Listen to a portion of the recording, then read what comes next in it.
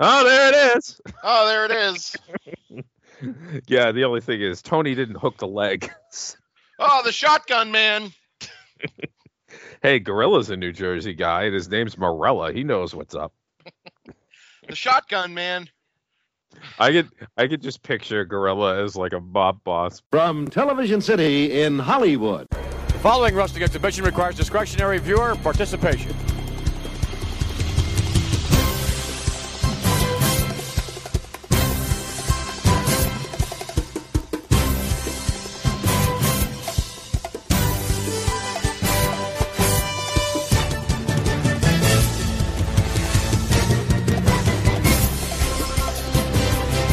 Hello, everyone, and welcome to another exciting edition of GFA Live, 82nd edition.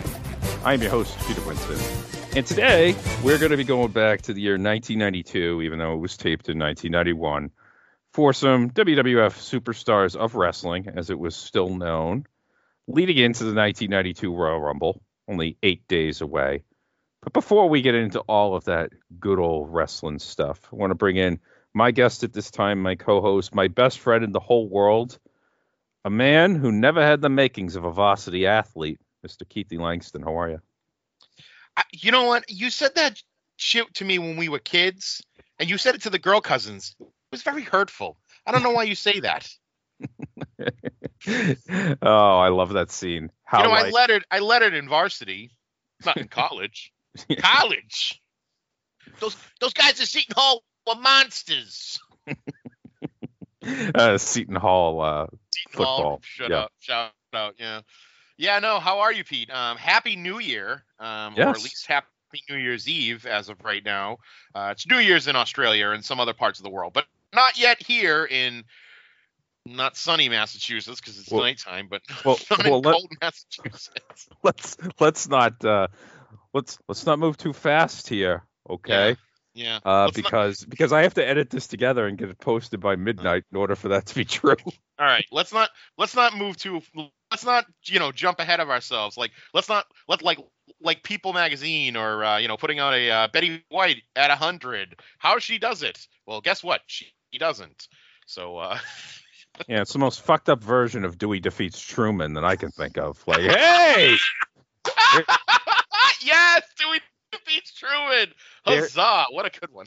Here's this person. They're turning 100. Oh wait, yeah, of course. I mean, what can I really say? I mean, I did the Golden Girls episode last April, sure. And I've made it clear how much I love that show, and I know that you do as well. I do. Yeah. I tend to watch. My YouTube algorithm is real smart.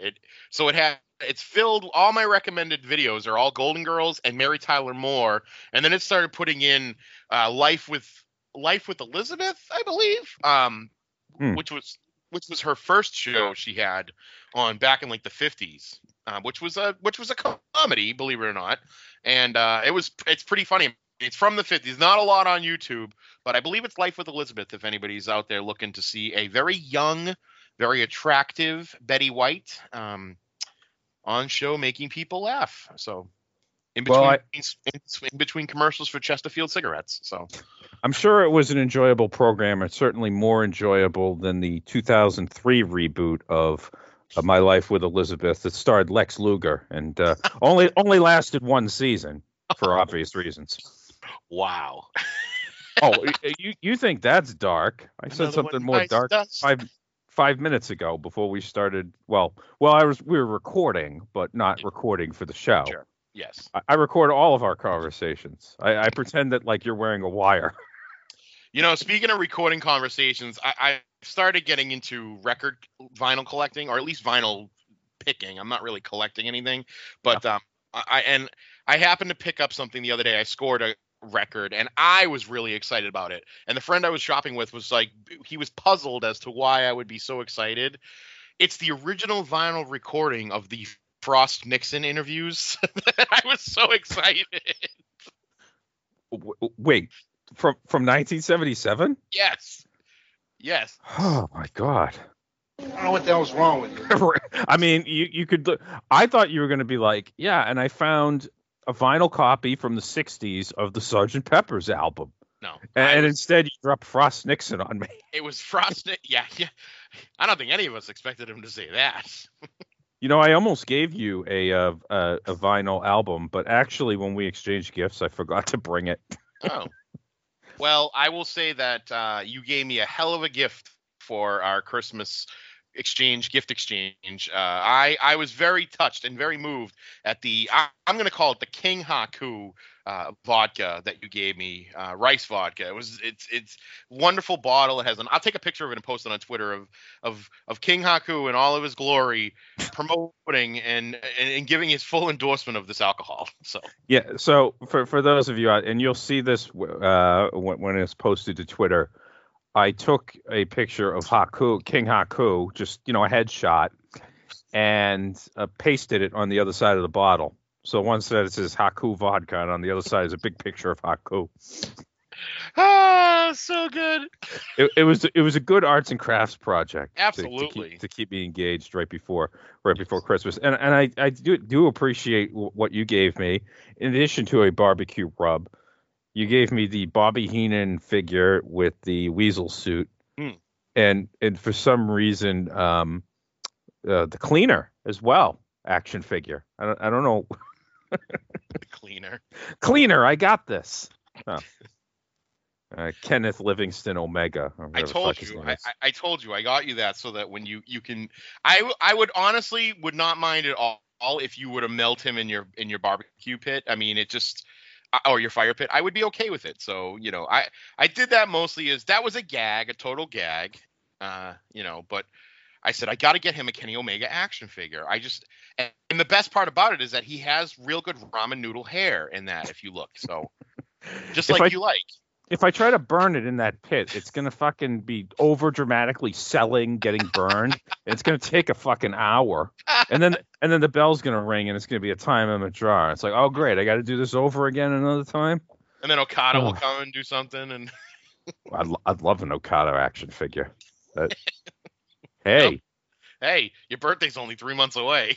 Hey, I'm telling you right now, when I went to that ROH New Japan show at MSG, the draw for me was Okada. I made sure that I was in my seat for that match. Yes. And everybody was like, oh, it's just Jay White. Like, I don't care who his opponent is. In fact, I was glad it wasn't Omega because they already did that friggin' match 3 times. Mm-hmm. And frankly, I just get sick of hearing about it. It's like, oh, this makes Flair Steamboat from Clash 6 look like fucking shit.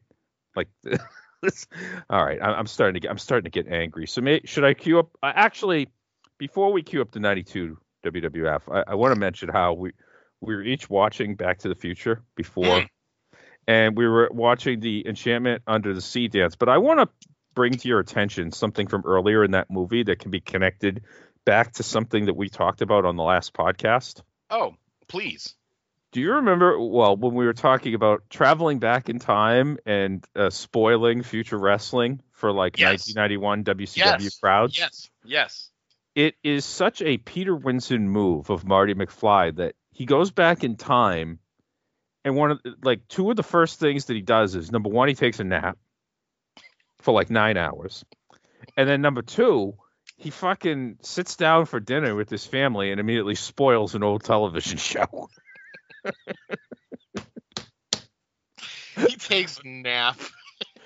Well, he slept for 9 hours. He's been on for almost 9 hours now.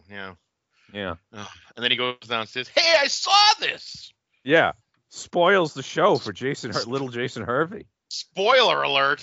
And it probably, even though Joey wasn't watching, it probably led to his life of crime. Is that why you think Jason Hervey ended up in wrestling? Because he knew things get spoiled, so he wanted. No. I was thinking about Jason Hervey in wrestling and how he announced, and you may have forgotten about this, and God bless you that you did. He was an announcer on a WCW Monday Nitro in July of 1999. Oh yeah. And when I say that this is one of the fucking darkest WCW periods that you can find. Oh my God. How could you forget that? Well, I mean, summer of 99, I basically wasn't watching Nitro anymore. I mean, if I was home, I was only watching Raw at that point. Although even that is pretty much unwatchable now. So, but you know what's very watchable is a Superstars from January 11th, 1992, because this thing is fucking loaded. Oh, let's get to it. Yeah, we're gonna do a lot of stop start, but first we can do our check to make sure that everybody is in the intro as they should be. Well, I see one person who's not in the intro. Who, Colonel Mustafa? Oh, yeah, no, that's Warrior. Warrior's long gone at this point. But wait, Warrior was there? No, Warrior was not here. Okay, yeah. We still have Slaughter. Skinner. Yeah. We get a Jim Neidhart shout out, a Skinner shout out. We get 3 Hogans. Slaughter's on this show. The 2 Warlords. No wonder Sid Justice was angry at Hogan. He's on the opening of Superstars 3 times. Yeah. And there's Kurt, Mr. Perfect, as the announcer, who I don't like as much as he's a little, I don't know. His character as an announcer doesn't work as well for me as some other people.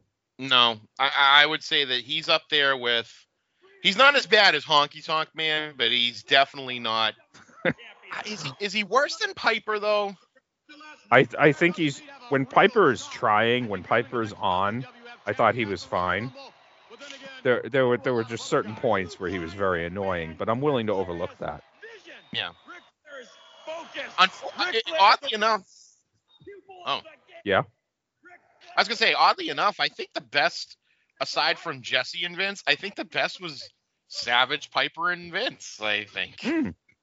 Well, I think we might have Bobby and Gorilla, obviously. But. We might have some recency bias. Look at that. We get to see the Tuesday in Texas match between Savage and Jake.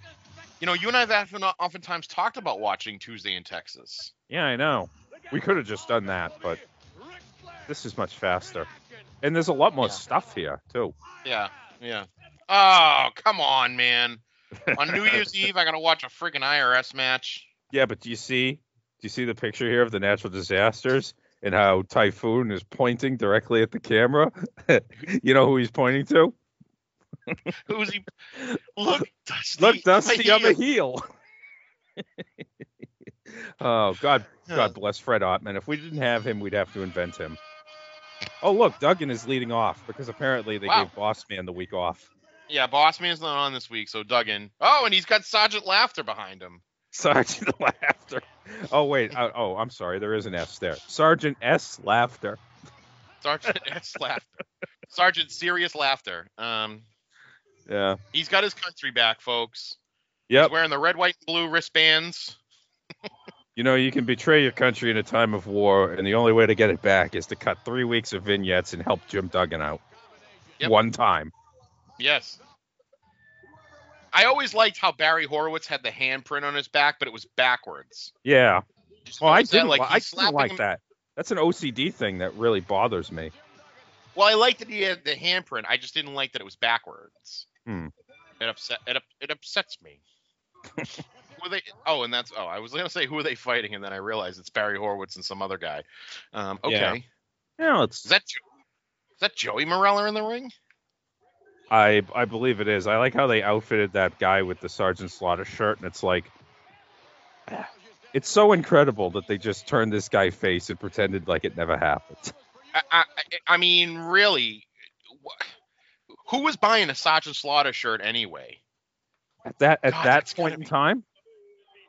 Nobody is. I would say if you wanted to buy like a Hacksaw and Slaughter shirt, like if they had a shirt made with the 2 of them on it, of course, I'm sure Jim Duggan wasn't willing to split that money with Bob Remus here.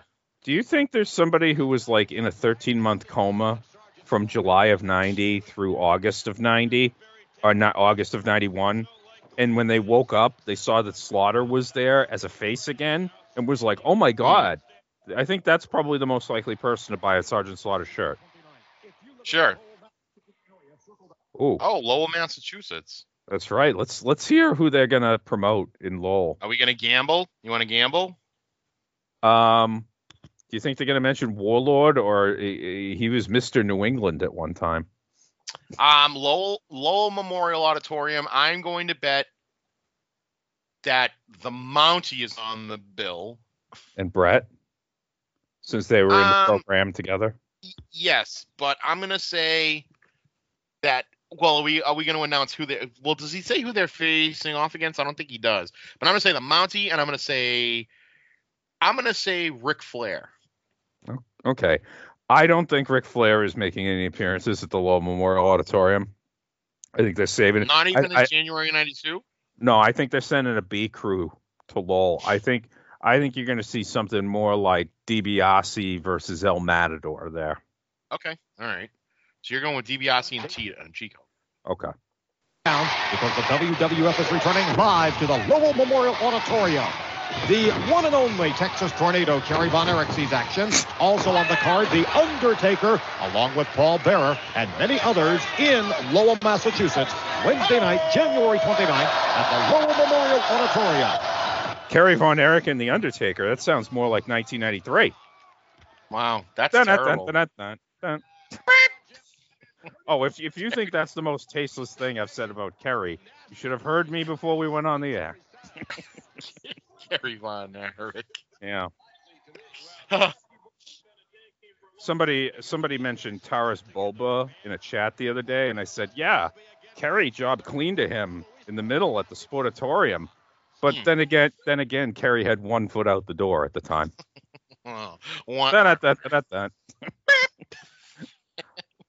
So apparently, Duggan and Slaughter were getting a mild push here, and almost to the point where you thought that they were going to get like tag title matches very soon, because the inset promo is the Nasty Boys, who were former champions and probably like the gatekeepers for that sort of thing. Well, don't forget, the original match booked for WrestleMania 8 was Money Inc. versus Slaughter and DiBiase. Slaughter and Duggan. Yeah. That actually would have been a hell of a good match. I would have liked to have seen a little bit of Memphis right there, or not Memphis. Mid-South.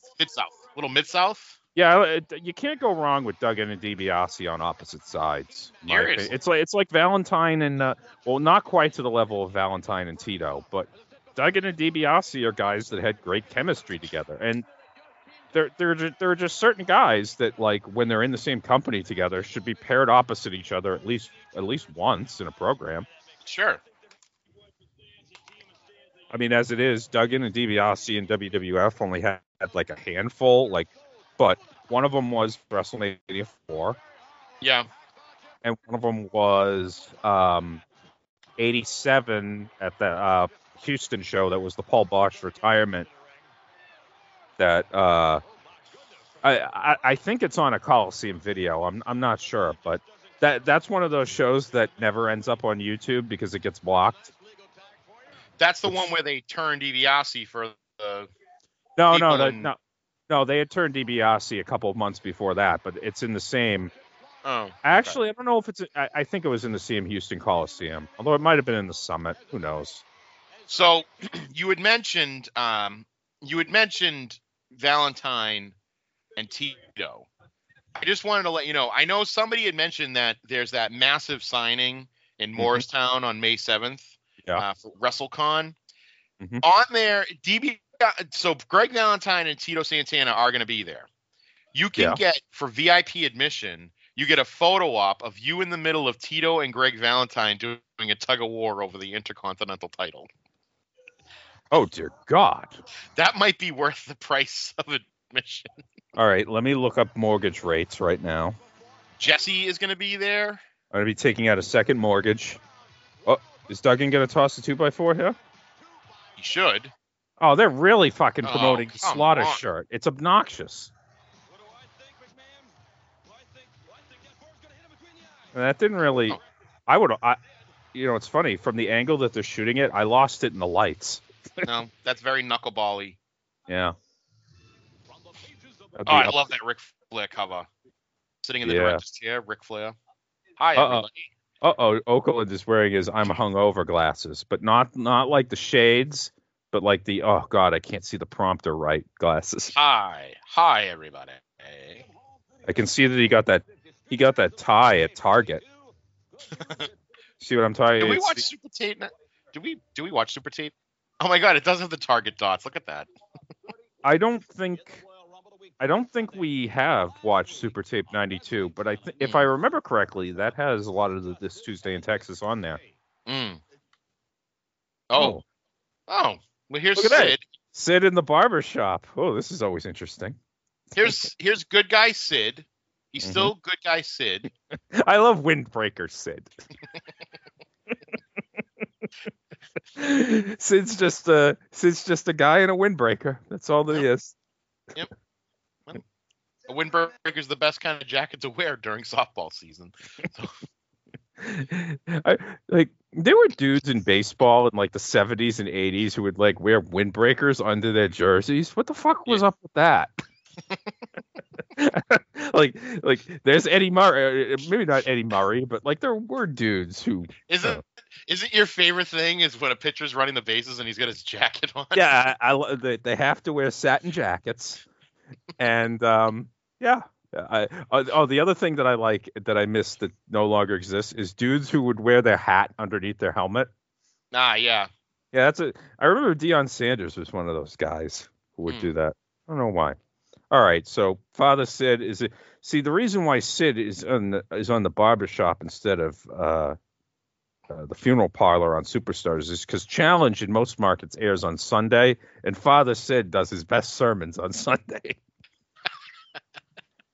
And for himself. And that's why I believe that Sid Justice has the advantage, because I've always been a man that needed no sidekick, a man that needed no manager. Hear that, Dan Spivey? Hear that, Teddy Long? Well, it's really interesting because just a short year, 2 years ago, or a year ago when this was taped, he was hanging out with 3 other dudes and a manager. So. With a clothing allowance too. How do you think he got all those windbreakers? He's got a T on his windbreaker that's in the shape of the Malden or the Massachusetts MTA. Somebody from Boston give him. You want to take another stab at that? Sorry, I just had a stroke. Yeah. Oh, okay. I am a man that stands alone, and that is why in Royal Rumble, that is why the justice will be served. Yeah, the Batista move music. I walk alone. I hope that they play this all the way to the end because I want to see him break a window on his way out. He has to, right? As for contract, look at how fat Beefcake is right here. Like Beefcake is Beefcake right here. Like look at him. Why did they pump his face full of fats when they rebuilt it? He's a bloated bitch. It's like he still has the friggin' sponges left inside. Bad plastic surgeon down in Tampa. Somebody dropped a whole box of Junior Mints in this guy's face. My God. All right, Sid, take it away. Bake them away, toys. Crippling to you, or is it going to be holding you back? For 2 months, I have sit and asked myself the same question, and I've got one answer. And that answer is simple. My arms are both at 100%. And what does that mean?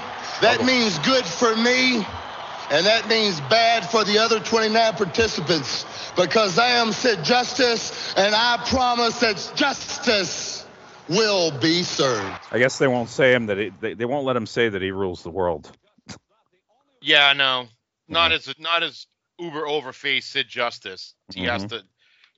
Thankfully it's only like 1 week away where he starts saying I rule the world. So, and everybody knows how much. Everybody knows how much I love this Royal Rumble. I did a podcast about it, a couple of years ago, but the lead up to it, I was so pumped for it because I thought, oh, Sid is winning this. There's no question. Because I was like, enough of Hogan and Flair. And actually, you could make an argument that there's a way to book it and have Sid win. I mean, maybe drop the title at Mania, and then you could still do Hogan Flair at WrestleMania 8 because it probably didn't even need the title. But know, No. they fouled up, Frankie. Man, they fouled up real good.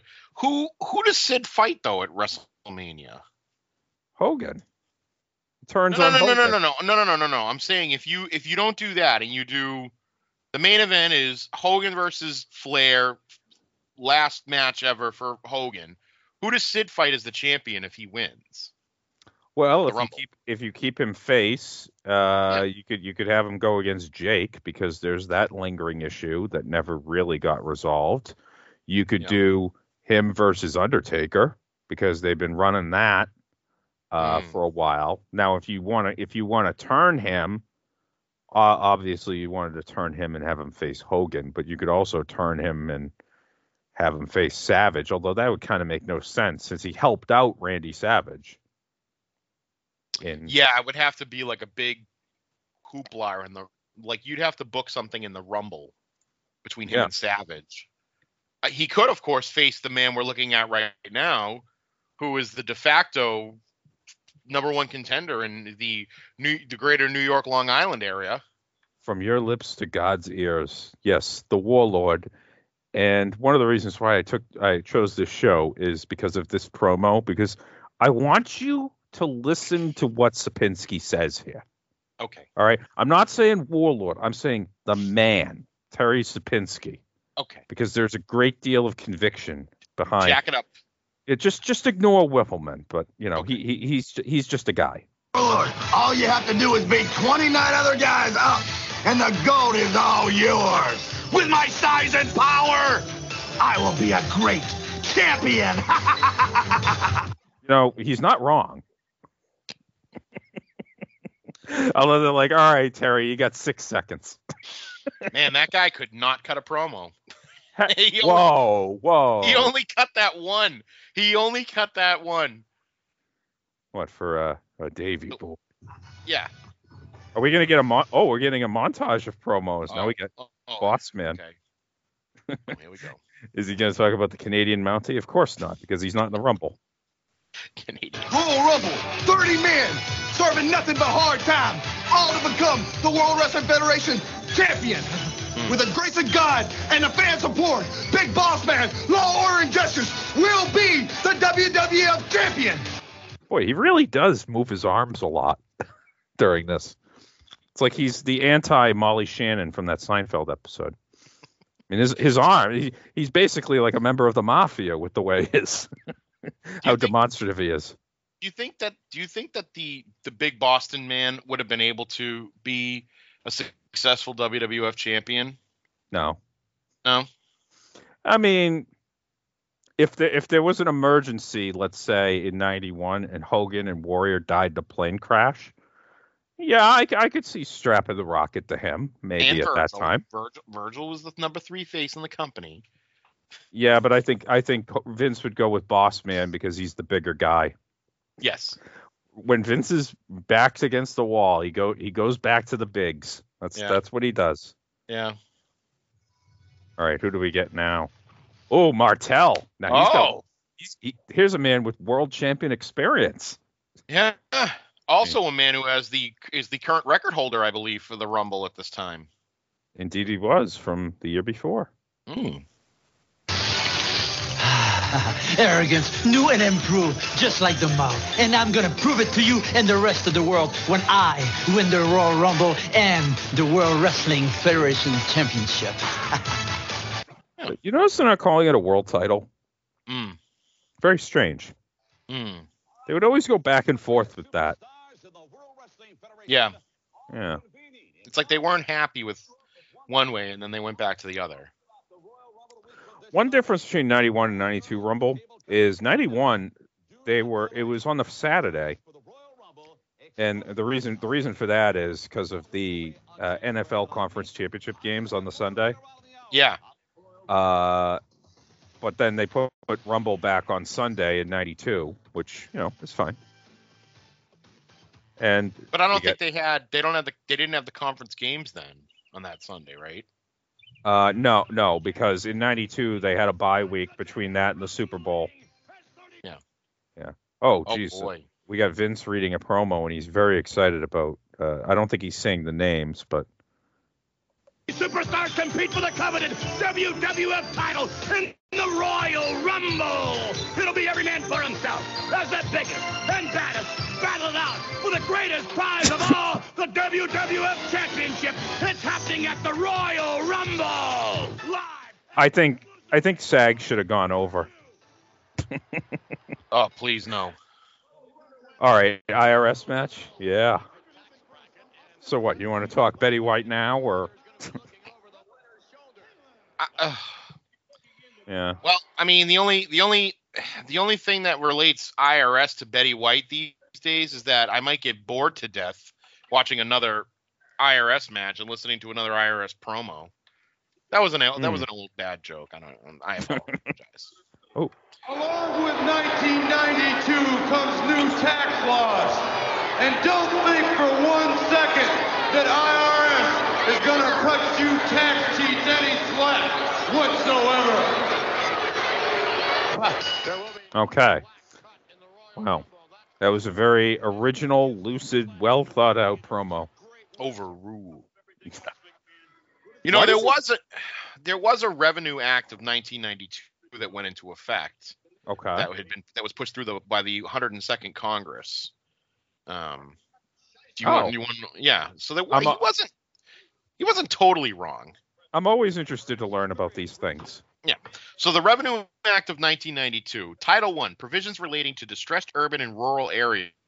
Subtitle A, urban tax enterprise zones and rural development investment zones, declares it to be the purpose of this act to establish a demonstration program of providing incentives for the creation of tax enterprise zones in order to, 1, revitalize economically and physically distressed areas, 2, promote meaningful employment for zone residents, and 3, encourage individuals to reside in the zones in which they are employed.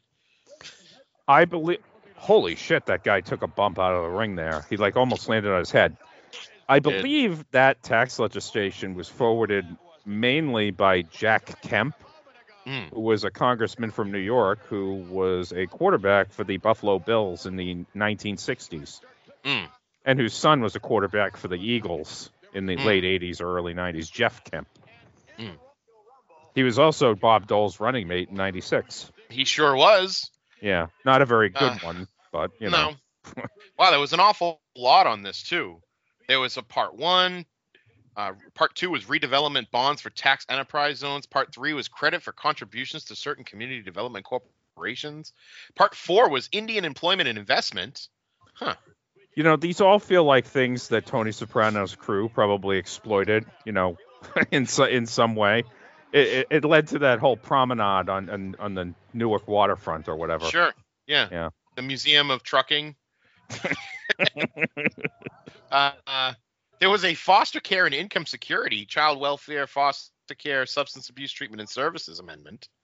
Oh, you know, hey, listen, Erwin Shyster might have known a little bit what he was talking about, but you know, this is a pretty interesting read if anybody's really interested. Just go in and put down, go to congress.gov and you can look up tax codes. And you got us through that entire IRS match, so I do appreciate that. And we got Mooney in the event center, and there's a show at the Boston Garden on January 18th, the night before Rumble. And I went to that. Yeah, and we're going to get promos for a bunch of matches that never happened. Oh, okay. Yeah. Such as this one.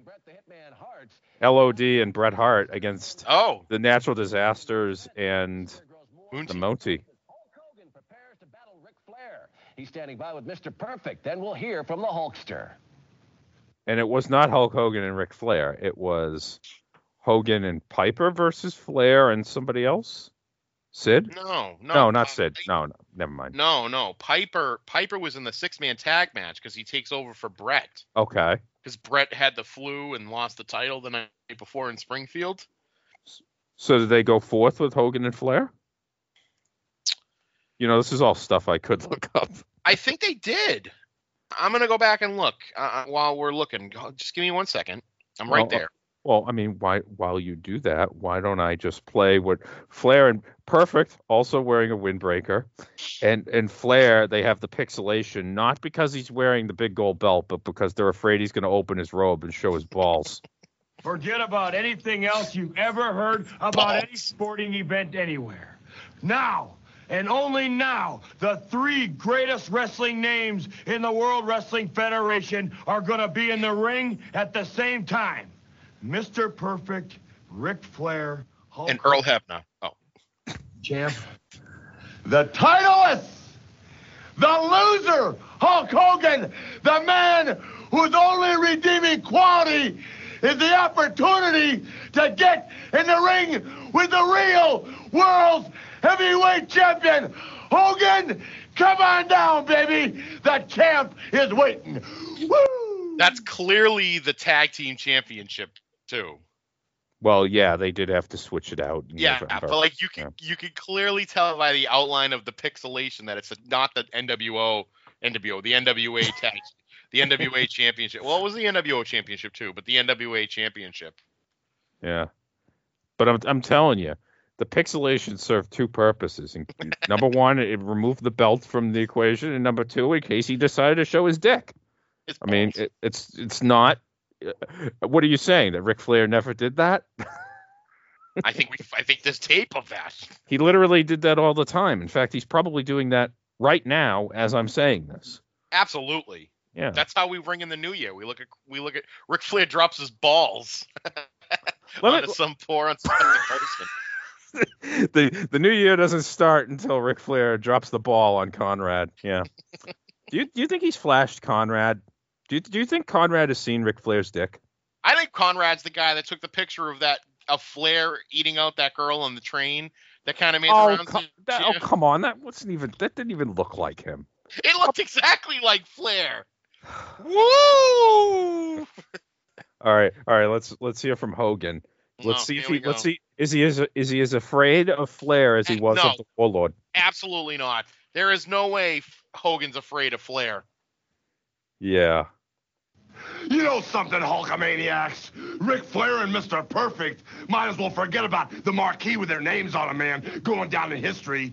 You know, they're in a lot of trouble right now, brother. I got a chance to get the WWF title back at the Royal Rumble, brother. Bring it back home. And Ric Flair, you're going to be an endangered species, brother, because this is my chance to eliminate you right out of the chute, brother. When I come down to the ring for the one-on-one confrontation, brother, it's not going to be styling and profiling, Learjets and limousines. It's going to be Hulk Hogan in his war mode, brother. The Maniacs told me to get rid of you, brother, to take care of business. And Ric Flair, I'm very dangerous now. I don't have the WWF title. I don't have anything to lose. And you know something, brother? If I put that figure 4 leg lock on you, I'm going to hang on until there's a snap, a crackle, and a final pop. Ric Flair, what you going to do when the Hulkster wipes you out?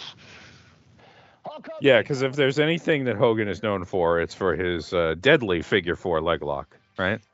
2 things. Number 1, it's nice to see that Hogan gets really vicious when he loses the WWF championship and he's going up against former NWA world champions. Yeah. Harley against Harley Race. And number 2, he dropped about 15 brothers in that one promo. He did, yeah. Yeah. Oh, here's a candid look at Jake the Snake in his dressing room. He dropped more brothers than there were in the many saints of Newark. Hi-oh. I was gonna say he dropped more brothers than Marvin Gaye in that Marvin Gaye song. Brother, brother, brother. Yeah. Oh, okay. So this is from Super Tape 92, which is why they're showing it. Highlights of the Jake Roberts versus Randy Savage match from this Tuesday in Texas. And one of my favorite Randy Savage's outfits post like WrestleMania 7. Yeah. I like this one. It almost looks like a comic book from like the Dick Tracy era. Yeah, it's a good one. I mean, WrestleMania 7 I think is the GOAT, probably because he, knew he wasn't going to be wrestling for a while. And, might as well go out with it. And I love the finish to this match here, where he, rams him into the corner and then quickly goes for the elbow and gets it. Yeah, just quick and fast. Because, and it makes sense within the context of the story, because Savage knew he was compromised because of that arm injury. So you knew he had to finish the guy off pretty quickly. Yeah, he had to finish him off. What I like too is it's a nice callback to the Ricky Steamboat injury. He's gonna ring his bell, Jess. A callback. Oh, just for the record, I did want to say that Hogan defeated Flair by countout at 13:45 after sending Flair into the ring post. Okay. And it was 15,000 sellout in the Boston Garden. Yeah, that's a sellout. Yeah, so probably a real pain in the ass to get in and out of there. You got Flair, you got Piper, you got Hogan, yeah. LOD, Tugboat. We all know the crowds came out for Tuggy. Mm-hmm. Yep. I believe Repo Man was on that card. I mean, come on now. Oh, yeah. All right, so yeah, Savage has got the bell. And Earl Hebner is deciding to make this all about himself by overacting. Earl Hebner. Earl Hebner. Why didn't Savage throw, basically, this is all Earl Hebner's fault because he causes Savage to get DDT'd. I mean, I was just going to say, is Earl Hebner, he caused more problems post-match than any other referee in the history of our sport. It's between him and Tommy Young because Tommy Young for a lot of those dusty finishes. Yeah, but I don't think Tommy Young caused as many problems because look at instead of warning Randy Savage that Jake Roberts is coming to attack him, he's distracting Randy Savage. Yeah, and then he goes to, he's not getting in Jake's way. He's not getting in Jake's way. I think instead of it being crooked referee Nick Patrick all those years, I think the crooked referee has always been and forever shall be Earl Hebner. Well, yeah, I think Montreal kind of brought that into focus. Yeah. The post-match... Oh, look at Jake. Yeah. The post-match angle here lasts a really long time, but it's so incredibly well done, except for the Hebner parts. Yes. Which we're gonna get another fucking dosage of it when you can start hearing him on camera. Mm. And this is one of those things where you can hear the crowd and the crowd reactions during this segment when he's got the snake bag out, you can hear screaming. And now here's Liz. Now see, I didn't even know Liz was coming up because they didn't cue her music. I'm here to show the world. I'm here to show the world. All right, Dolph, go up on the ramp and distract the Miz, and he's going to get rolled up. They should go back to that, not having music for run-ins. Well, yeah, that would make sense, considering that, it is one of those things that is kind of distracting. Mm. And now Jake is getting into the audio part, and he's really good at it, and saves the segment from Hebner's meddling. Yes. When he gets in Liz's face. Mm-hmm. You want to say that? Better start begging now. Jake, she's begging you now. Leave him alone. Hebner's like that guy from the Cobra Kai who's like, leave him alone, man. He's had enough. I'll say when he's had enough, man. And Jake is definitely Johnny in this case. Mm. I'll decide when he's had enough, man. I'll decide when he's had enough, man. So Earl Hebner is Bobby Brown from Cobra Kai. Except Bobby Brown never got busted selling counterfeit Cobra Kai merchandise out of the trunk. He never got busted selling counterfeit geese out of the back of his truck. Come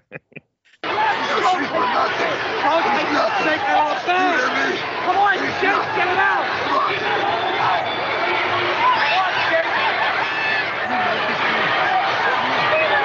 Jake's begging you to leave him alone!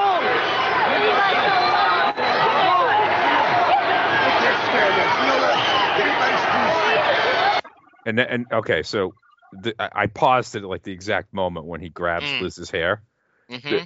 The fucking crowd reaction, it's one of those rare times where a WWF arena audience sounds like a Memphis, like a Techwood or or like the Memphis studio audience where you can hear screaming. Yeah.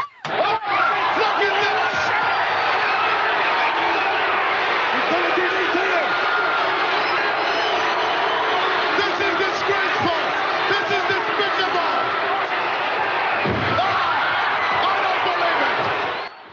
And what a job by that hero Earl Hebner to get in the way. Now, I just want to point out here for a second.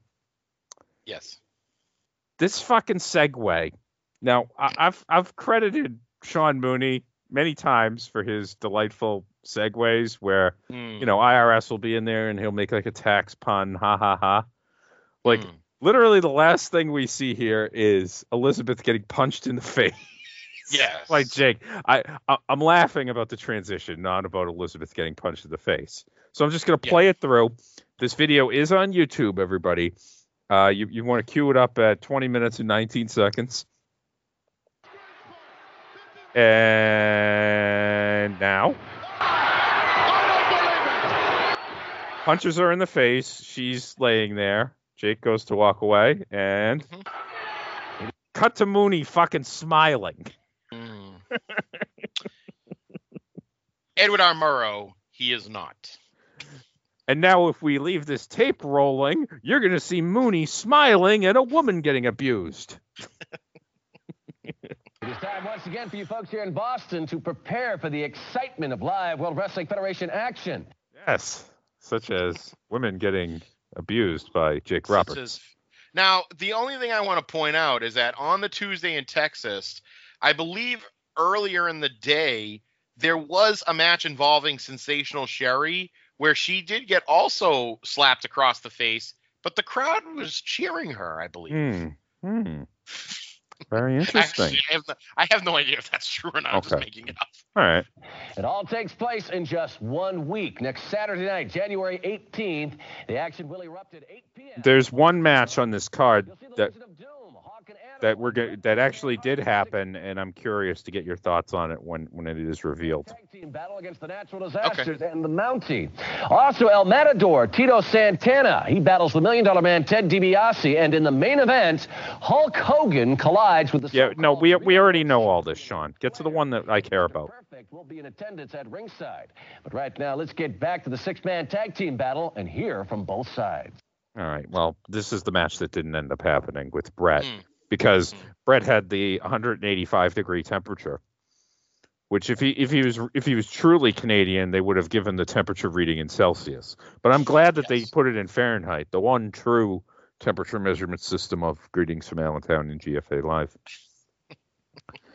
So, you want to hear what a Bret Hart promo with the LOD sounds like?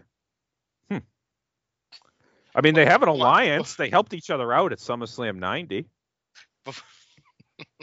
Before you go to that, Bret Hart had the 30301 degree temperature.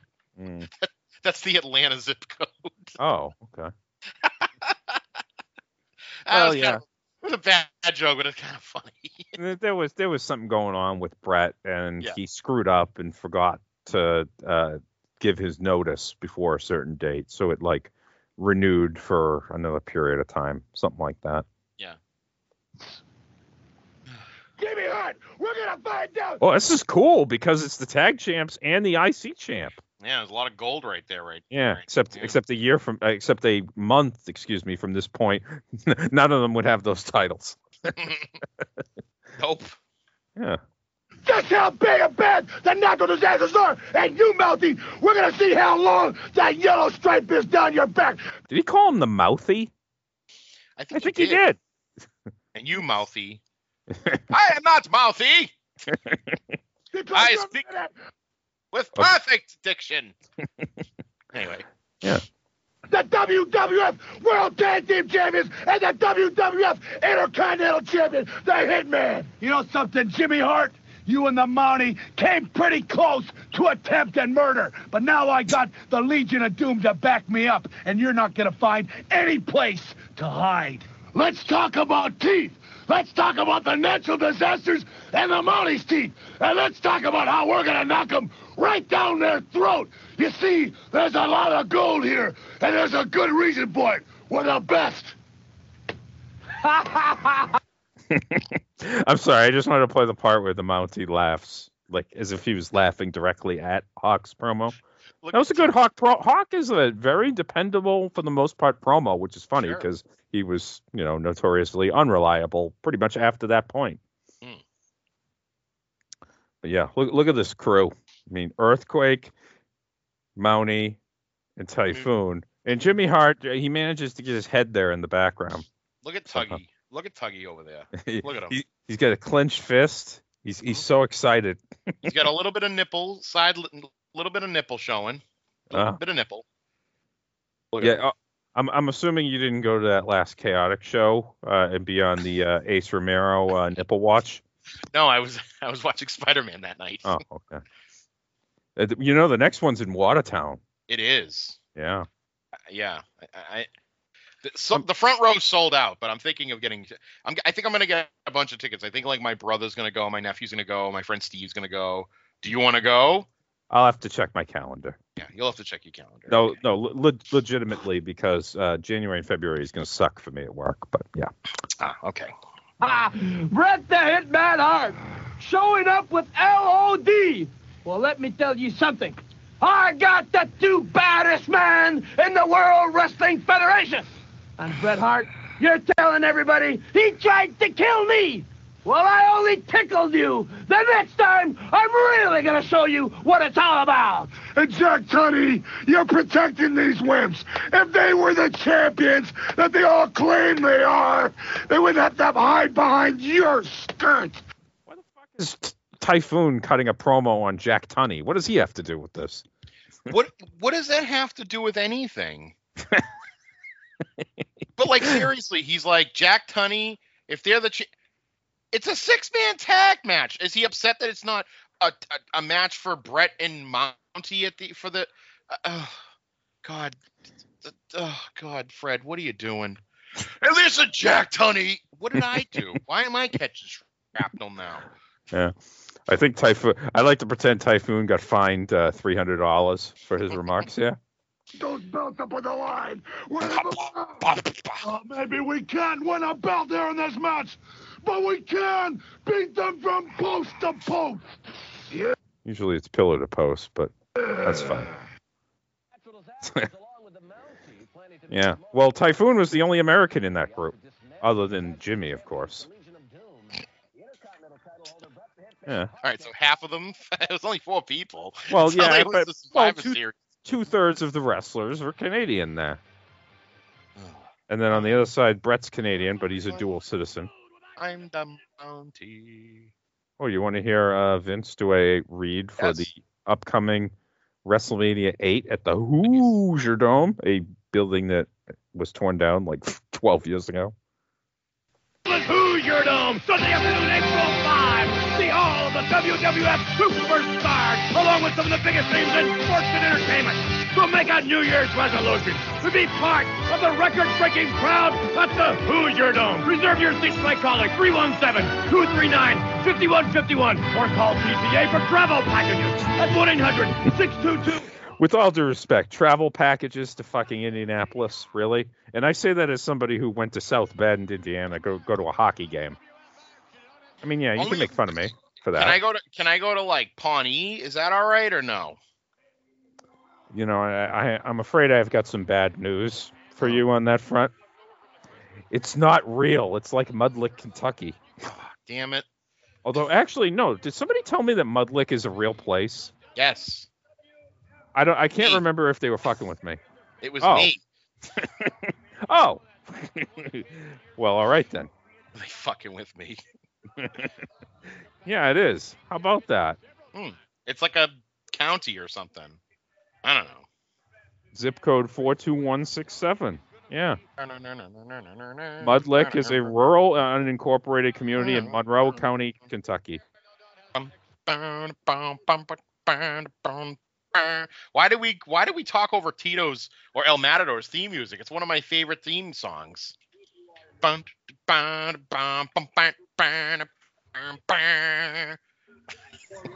Going to be history. If Flair's as good as you say he is, he could very well be the target for everyone to throw him out of the... Very, very good, McMahon. What do you think? Hey, that's some good storytelling, Vince, because that's exactly what would happen. Yeah. Yeah, it's El Matador taking on Brian Donahue here. Yeah. You think Brian Donahue's from South Boston? Well, he's got the He's got the shamrock on his ass. Did you see how he took that drop kick? It was terrible. The arm drag wasn't really much better. Oh, so this is interesting. Why is we got Eric doing? Well, remember, the Royal Rumble is any man for himself. So, they are both in the Royal Rumble, and, what happens if these guys cross paths, All right, let me see if I can get this promo. Ready? El Matador, Tito Santana, I'll tell you right now, you're my friend, and I respect you as a wrestler and as a man and as a matador. But if you cross my path, you're going to have a windstorm of swirling tornado punches, and I'm going to win as I win the 1992 WWF Royal Rumble and the WWF World Heavyweight Championship. Wow, how did you get the stuttering down, too? Although you did take me out at the moment very briefly at the beginning when you said Tito Santana. Kerry is not from East Boston. I'm just letting you know. He's from Denton, Texas. He also wouldn't have said... Not from Maverick Square. From where? Maverick Square. Maverick Square. Maverick Square. He also wouldn't have said Tito Santana because he's known as El Matador now. He's not Tito. These are the guys who lost their names, although they were calling him Kerry a lot more than I remember. Well, that's just because he had the friggin' jacket on. Yeah. All right, let's see how close you got. Matador, you're my friend, but if we meet in the Royal Rumble, friendships are out the window. Okay. Well, he did say you are my friend, and I did say that. Jesus. You are my friend. Well, isn't that sad that they couldn't even have anybody go talk about shit about Tito? Well, I would have expected DiBiase to be that guy because that was the house show program. DiBiase and El Matador, and it was very, very brief.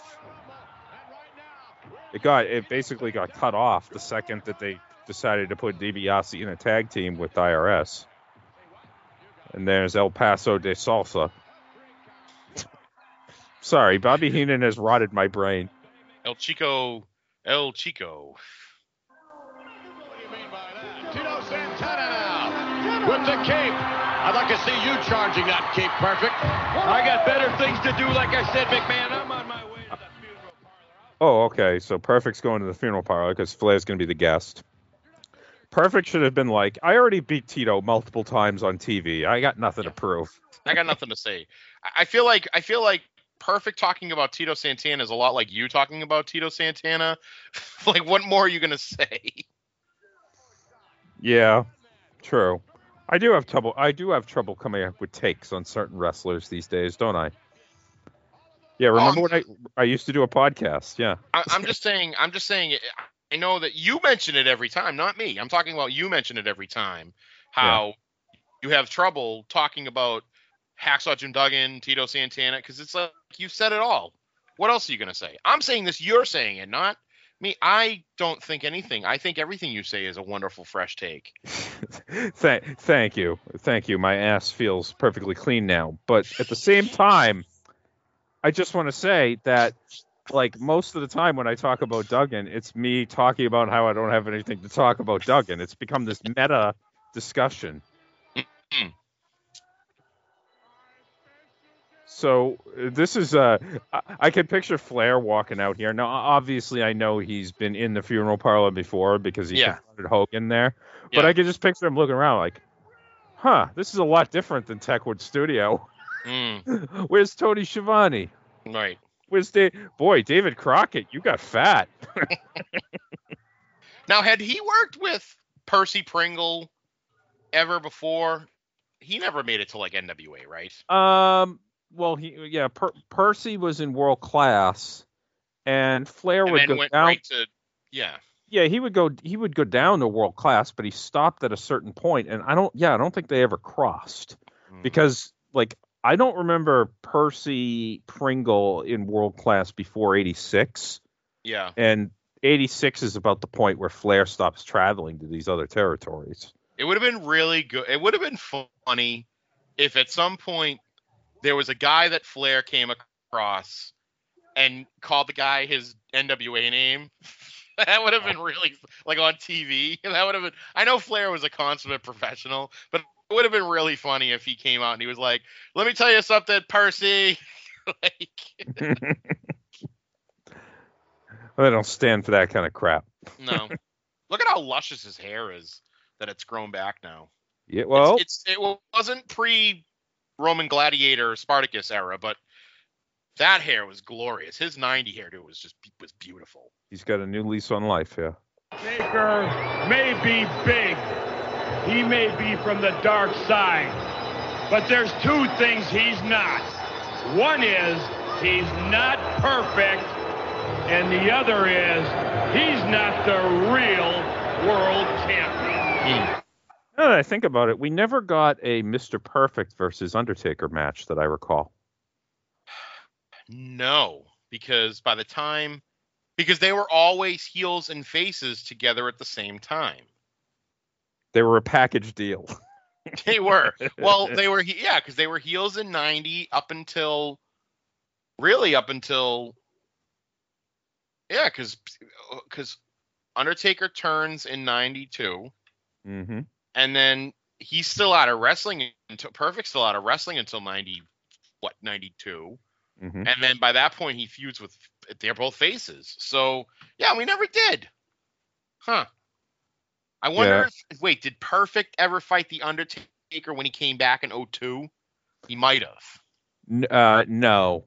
I did a quick look here and there isn't. However, there is a very interesting match on YouTube, a dark match from a January of 02 Raw, Mr. Perfect versus Brock Lesnar. How about that? Wonder if that's I wonder if that was a retaliation to the Flight from Hell. No, that was before the plane ride from Hell match. That was the rematch. Oh, okay. Yeah. That's pretty cool. What we're talking about now is the destiny of Hulk Hogan, not the WWF title. You think there's a blade in the tape of his fingers there? Always. It's that forehead is like peanut butter at this point. Look at it from my point of view. I am already the real World Wrestling Federation Tag Team Champion. Actually, it was a custom. That's not the tag belt that he's holding there. It's a different belt, but at least yeah, you might be right. No, They didn't. You think he made? First of all, Vince would not have made a custom Real World's Championship belt and not have Flair put it on television. No, they did. You know what happened is they made another belt for him to use, but then it was the court said it looks too much like the big gold belt, so you can't use that one either. I saw a picture of it a while back. Yeah. Maybe one of our faithful listeners can help us out with that. It's the real. What is it? Just the Real World's title? Isn't that the stupidest thing ever? It's a world title that looked like the big gold belt, but wasn't the big gold belt. And then they created another one that looked like the tag belt, and then he also used the actual tag belt. Like at Survivor Series 91, he's clearly holding the tag belt. Yeah. But he used other ones. This is something I would like to have record keeping. I want to know which belt Flair carried to every house show. I would love it if I would love that. That would be great. I mean, it's the dumbest thing ever. Like, it's so dumb. No, the dumbest thing ever is me keeping track of the Bruins record in games I go to based on where I park. That's the dumbest thing ever. So you're... Go ahead. So you're saying that if you park in certain places, they have a better winning percentage? Yeah, except for the fact that now I park it really in one spot. Because it used to be a thing where, if I had to work, I had to park at Wellington or whatever. So it would be like 4 or 5 different places. Now I basically park in 2 spots. So, Oh, okay. Okay.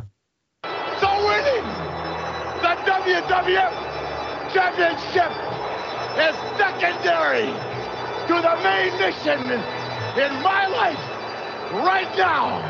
And that is to the total disgrace the head bowing of Hulk Hogan. Look at it like this. I've got the greatest ring technician of all time at my side, Mr. Perfect. And we all know, beyond a shadow of a doubt, that I'm already going to the Hall of Fame, to the Royal Rumble. Twice. By the way, Meltzer, he's not talking about your bullshit Hall of Fame. I mean, what Hall of Fame was he talking about in 1991? The WWF Hall of Fame. Maybe that's what actually founded the Hall of Fame. You think so? I mean, Vince is like, God damn, pal, that's a good idea. Yeah, that is a good idea. That'll sell tickets. That'll be a good way for us to sell DVDs. Yeah, what Hall of Fame is he talking about? The Baseball Hall of Fame? I could see Ric Flair getting inducted into the Baseball Hall of Fame by a guy like Pete Rose. Like Pete Rose doing the induction. It's actually the Boxing Hall of Fame in Schenectady, New York. The most difficult match in all of professional wrestling. Yes! Woo! I say, fuck you, War Games. I'm putting over this one now. I'm putting over this match because Pat Patterson's blowing me in the back. Oh. When you have nothing to lose, and you know that everybody worldwide, whether they like it or don't like it, will have to say, when I win the WWF title, that I am the greatest of all time. Jack Tunney, video distort my title now. But when I hold that WWF title in front of that television camera, when I'm the champion, the whole world will stand up. They'll have no choice but to say, it's Mr. Perfect, and it's the real world champion. It's notoriety. It's more money than any of you out there will ever know. And it's being able to say that you are number one. Hulk Hogan, you, for the rest of your natural born life, will have to walk the face of this earth as number 2. No. As number 3.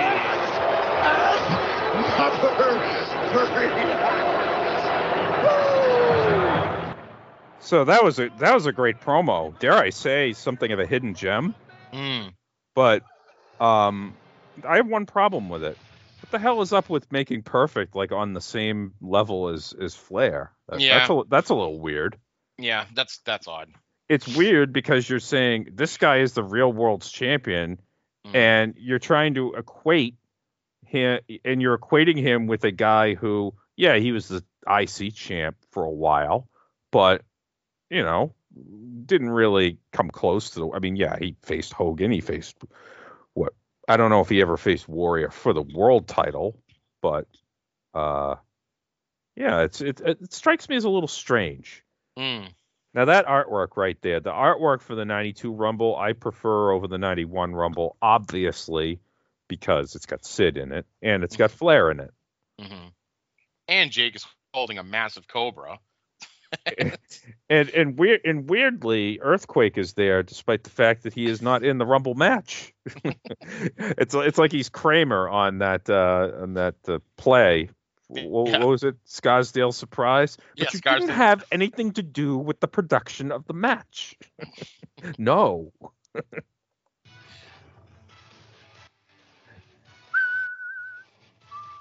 Dionne Warwick, Cyndi Lauper, Bushwhacker Luke. Don't you start. Yeah. Gene's still wearing the same clothes as before. How many of those WWF Blazers do you think he had? Oh, I would say probably at least a dozen, if not 2 dozen. Just I know. Although then again, How often do you wear a coat, like a sports coat like that, you know? Well, I think he wore it on TV most times, and usually that dark blue color. But I know that there was a yellow one, there was a blue one, yeah, red. Okay, we're gonna announce but it's Gene announcing the lineup, so it's not quite the same. Martel, Hercules. Hercules, what a fucking threat that guy is. The first three guys out of the gate: Martel, Hercules, and then Superfly. Oof. Oh, how dare you include Martel in the same league with that? That lot. Snooker was a big deal at one time, but not anymore. Superfly, Jimmy Snuka, Sergeant Slaughter. Look at that picture. He got rid of that thrush, though, I think. that you talked about every time. That's his SummerSlam 91 picture. Yeah. Actually, it's not, because he's got the drill sergeant hat on again. He's not wearing the French beret that apparently the Iraqi forces would wear. Yeah. Oh, boy. He really does look like one of Bill Swerve's super fans, though. He sure does. And this man, the British Bulldog. Oh, great. We got boy. All right, can I predict what Bulldog's going to say here? Yeah, he's going to say, Royal Rumble, 30 participants. I'm going to face 30 other guys, which is a mistake because it's 29. And he's going to say something about the Warlord. Warlord, if we cross paths, I'm going to take you out if Hogan doesn't do it first. And then he's going to mention something about the Royal Albert Hall Battle Royal. All right, let's see how many of those talking points I got. Buckle up, folks. The gold is on the line at the Royal Rumble. No friends. Everybody is an enemy at the Royal Rumble. The British Bulldog is coming for one reason and one reason only, and that's to take the gold. Well, that was uneventful. That's like me betting like a four leg. I was just gonna say it's like your 4T's parlays. No, it's like when I bet like a 4-leg parlay and I don't hit any of them. Like, yeah, if I had hit 3 out of 4, I still would have lost. But it's particularly embarrassing when you get all of them wrong. Yeah. Oh, yeah. I have an NHL parlay going tonight. I'm very eager. There's only 2 games though, so. Oh. Actually, I do want to share one gambling story with you today, because this is very funny. I had some money on the Anaheim Ducks again today, as I am wont to do. Yeah. And they're playing in Las Vegas this afternoon, and I did a parlay of under 6.5 total goals in the game, and plus 2.5 puck line for Anaheim. Because I thought, whatever. But it gave me like plus 140 odds, so that's fine. So Anaheim's got to either win or lose by 1 or 2 goals. And they're losing 3-0 for most of the game. And they score a meaningless garbage time power play goal with 12 seconds left in the third period to cover my bet. God bless you, Anaheim Ducks. I love you so much. And I'm not just saying that because I have a lot of scratch on them to make the playoffs. A lot of skadoosh. Yeah. How do you like that Jerry Sags picture for Rumble? The idea that the Nasty Boys were entering the Royal Rumble with a chance to possibly win. What would have been more unbelievable if Jerry Sags had won or if Brian Knobbs had won? Hey, Knobbs was in the final 3 the year before. He was a legit threat. Except some dude stabbed him in upstate New York, and that's why he missed the match. Yeah, a fan incident, which makes it sound very old school, but it was 1992. Nasty Boy Knobbs, Wait a minute, they spelled Knobbs' name wrong. Look at how fat his bottom lip is right there too. Wait. Look at that picture of Sid. That's like a classroom picture. All right. Look at Knobbs. They spelled his name wrong. Yeah, there's no K. What the fuck? This is 2 weeks in a row with spelling errors? Now, granted, boy, the early 90s was not a good time if you want your name spelled correctly and you had blonde hair. It's about the only things Wyndham and Knobbs have in common, other than the fact that they're both WWF Tag Team Champions. And Oh, wait, the Nasty Boys aren't in the Hall of Fame. I was going to say Hall of Famers, but the Nasty Boys are not in the Hall of Fame. Well, that's a matter of time, isn't it? I mean, eventually everybody's going to be in the Hall of Fame, isn't it? Well, Warlord's not in. You know who should be in? This fucking guy right here. Barbarian? How is he not in the Hall of Fame? Well, if Barbarian's in, Warlord's got to go in too. But I mean, they should be in the Observer Hall of Fame by virtue of not killing their wife and kid. Oh, they didn't have good matches in Japan. No, they never faced a Carter. Barbarian and the Repo Man. They let Repo Man cut promos on this. God, what the world needs right now is a Repo Man promo. Wow, chef's kiss for this. In advance, because you know it's going to be good. You know it's going to be good. The Royal Rumble's going to be very interesting. All those wrestlers aren't even know I'm going to be there until it's too late. Because what they think is theirs isn't going to be. It's going to be mine. And that's the World Wrestling Federation Championship. Now, you know what would have been a good gag during the Rumble? Is if they kept cutting back. So the buzzer hits, nobody comes out, right? And then they go into the back, and Repo Man's going through everybody's gear, like repossessing shit. Now and then they kept going back to Repo Man, and you see him. He's got Flair's robe. He's got the Mountie shock stick. There's only I love the idea, but there's only one problem with it. What? Because in the '92 Rumble, as Bobby Heenan said, Virgil was number 23, and he said that he went through a lot of bags in the back. Who knows how many bags he went through in the back? Oh, the Berserker. The Texas Tornado. Macho Man Randy Savage. IRS. And this band, Roddy Piper. All right, Piper. Boy. All right. We're not going to predict what he says, but let's you can't. On a scale from 0 to 14, 0 meaning perfectly sober, 14 meaning he just ate a 3-car garage. How coked up is Piper for this promo? 15.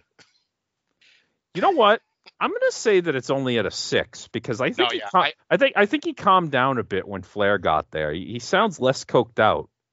Because I think he's switched from coke to drinking. Because I don't think I don't know if Flair's a big coke guy. I know Flair's a drinker. I don't know if Flair's a big coke guy. You think he is, but he might not be. I'm not sure that he was, especially with that Karl Malden nose. He probably wouldn't have been able to share very much of it. Yeah, so I'm going to say that once Flair showed up, Piper started drinking again. So, yeah, I'm going to say I would agree with you. 7's about right. All right, so let's see what he says, and we can judge for ourselves. Daring to dream. You got to dare to dream. I heard some of the other wrestlers talking about me in the Royal Rumble for the WWF Championship. They say, oh, that Piper, he's a bad apple. That's B-A-D-D, brother. Bad, yes, but we're not talking worthy. We're talking something you gotta consider. Something you know is gonna blindside you. 29 guys, including myself, made 30 that'll do anything they can to become champ. No, you were right when you said 15. What the hell? He was like, he went bad, B-A, and I was like, Banu Brown? Is he going to go blackface, half blackface again? You know that's edited out of WrestleMania 6 on the network. I know. Yeah. It's fucking disgusting. Well, yeah, I know, but I have no need to see that match again. So No, the match itself is terrible, but you need to see that because it's part of our history. I don't know. You have to know that at one point in time, Roddy Piper performed in blackface. You sound like one of those Confederate flag guys. It's like, no. At a certain point, the match sucked, and I don't need to see it again. So, but the story of afterwards is so good and relevant that he couldn't get the paint off because they got rid of his paint remover. Like, that's the best part. Real world champion Ric Flair, Skinner, the Big Boss Man, Skinner, Shawn Michaels, the other rocker Marty Jannetty. Plus, Marty looked faded as fuck in that picture. Jesus. Hadn't they already split up by this point? No, that happened the next day on Challenge. Oh, okay. All right. Jake the Snake Roberts, who's standing by with comments. Ooh, Jake. All right, well, we could do a coked out thing with Jake, but we knew that he always delivered the mail from a promo perspective, especially during this time period. Jake is definitely not coked out, but he's definitely strung out on heroin right here. He's got that thinker pose going on, where he's got like, left hand to chin, like I'm gonna tell you right now. I think that Randy Savage is gonna see just how dangerous I can be. The World Wrestling Federation Heavyweight Championship belt on the line at Royal Rumble. 30 men get a shot at it. Well, Undertaker and I have talked about it. We've both decided that either one of us would be a better champion than any other 28. So we'll get the job done when the time comes. You can count on that. Savage, how's Elizabeth? Ah! What a creep. What a creep. Oh, that's Perfect. So great. And I'm very pleased that Jake got the math right, because he said other 28. Yep. Well, I'm happy with that. The Warlord, million. There's your winner right there. Look at Ted DiBiase going, who, me? Dollar Man, Ted DiBiase. Yeah, DiBiase looks like he's mid-stroke when that picture was taken. What's that? What's this all about? Who, me? He's got he's got the fucking Panama Canal on the side of his face here. What the hell? Looks like friggin' Vincent LaGuardia Gambini. Jerry With the hair Gallo. clips. You know what? Not only are the hair clips in My Cousin Vinny, they're also in Casino. And now I can't ever unsee it. Every time I see Joe Pesci, I'm looking for the friggin' hair clips. Well, you mean like the sideburn things to lift up his face? Yeah. Yes, you son of a bitch. I'm sorry that. Wow, I've ruined Joe Pesci movies for you. You've now. ruined Joe Pesci. DiBiase, Hacksaw Jim Duggan. Hey, they put Duggan right after DiBiase there. Hey. Yeah. Can we see who the next one is? Because it's like, see how it's like in the background and it's not quite coming forward yet. That's El Matador. I think it is. Yeah. That's Chico. The Matador, Tito Santana. How disrespectful of Okerlund to say the Matador. It says El Matador, and of course Valentine comes right in behind Tito. Boy, these nods to early. Please say we get a friggin' Valentine promo. Oh, I'd like that. Hey, it went 44 minutes the year before. Supposedly, as Valentine says in a shoot interview, as punishment for something. Like I don't know. I didn't quite. I didn't quite follow with the. You last 44 minutes in the Rumble as a punishment, but I guess you have to keep working. It's a night you get paid the same whether you're in there 10 minutes or 44. I'd like to think Valentine got a better payday in '91 Rumble than he would have otherwise, but who knows? Greg the Hammer Valentine, Colonel Mustafa. Oh, Colonel Mustafa and then Virgil. Okay. Are we done yet? The Undertaker. Jesus. Oh, okay. Oh, now we get to listen to Hollywood. Another fucking Hogan promo. All right. Well, I don't have a problem with Hogan per se, but I'm going to play it at 2 times speed because I think it'll be funnier. Okay. Okay. Well, what does Hogan sound like at 2 times speed? Go. Hogan. Just like usual, Hulkamaniacs, our timing couldn't be better, man. It's impeccable at this point. With The Undertaker and Paul Bearer and Ric Flair and Mr. Perfect flying around the WWF like a bunch of wild banshees. What better way to cage them up? Right in the Royal Rumble. Take care of all the family business on one given day. Well, Don Corleone, Hulk Hogan, brother, is going to find a nice place, not only to deposit The Undertaker, but a place to deposit Ric Flair, Mr. Perfect, Paul Bearer, and anybody else in the WWF that tries to stop me from getting the WWF title back. I'm taking a walk the wild side for the Maniacs. The train of the prayers of vitamins. I'm just right in your face. So, imagine a universe in which Hogan is the Micro Machines man. I just shit myself. Oh, I'm very sorry. I didn't know Hogan was playing the brown note. Har har har. Oh, by the way, it's public knowledge now that Hulk Hogan and The Undertaker will have special seating for the Royal Rumble. They get to select numbers 20 through 30. fucking drives me nuts that they did 20 through 30 when it should have been 21 through 30. He said seating, but it sounded like he said seating. They got Seating. special seating. Yeah, they're gonna be in the front row. They're gonna be VIPs. Oh, there's matches that didn't happen. Smiling Bret Hart against Mountie. Bret has a very odd smile. Yes. That's why he didn't do it often. Yeah. Oh, and this Bushwhackers. Yeah, that match that lasted forever, and Heenan saved by just roasting Jameson for 17 consecutive minutes. The Iron Man match, the Beverlys and the Bushwhackers. Yeah. New Foundation against the Orient Express. Put on a banger. That match wasn't bad. I mean, it wasn't Rockers Orient Express from the year before. No, but it was a banger, nonetheless. The undisputed World Wrestling Federation champ. We are 1 week away, ladies and gentlemen. Don't delay. All right, we're very excited, yes. We all love the 92 Royal Rumble, yes. Yeah. I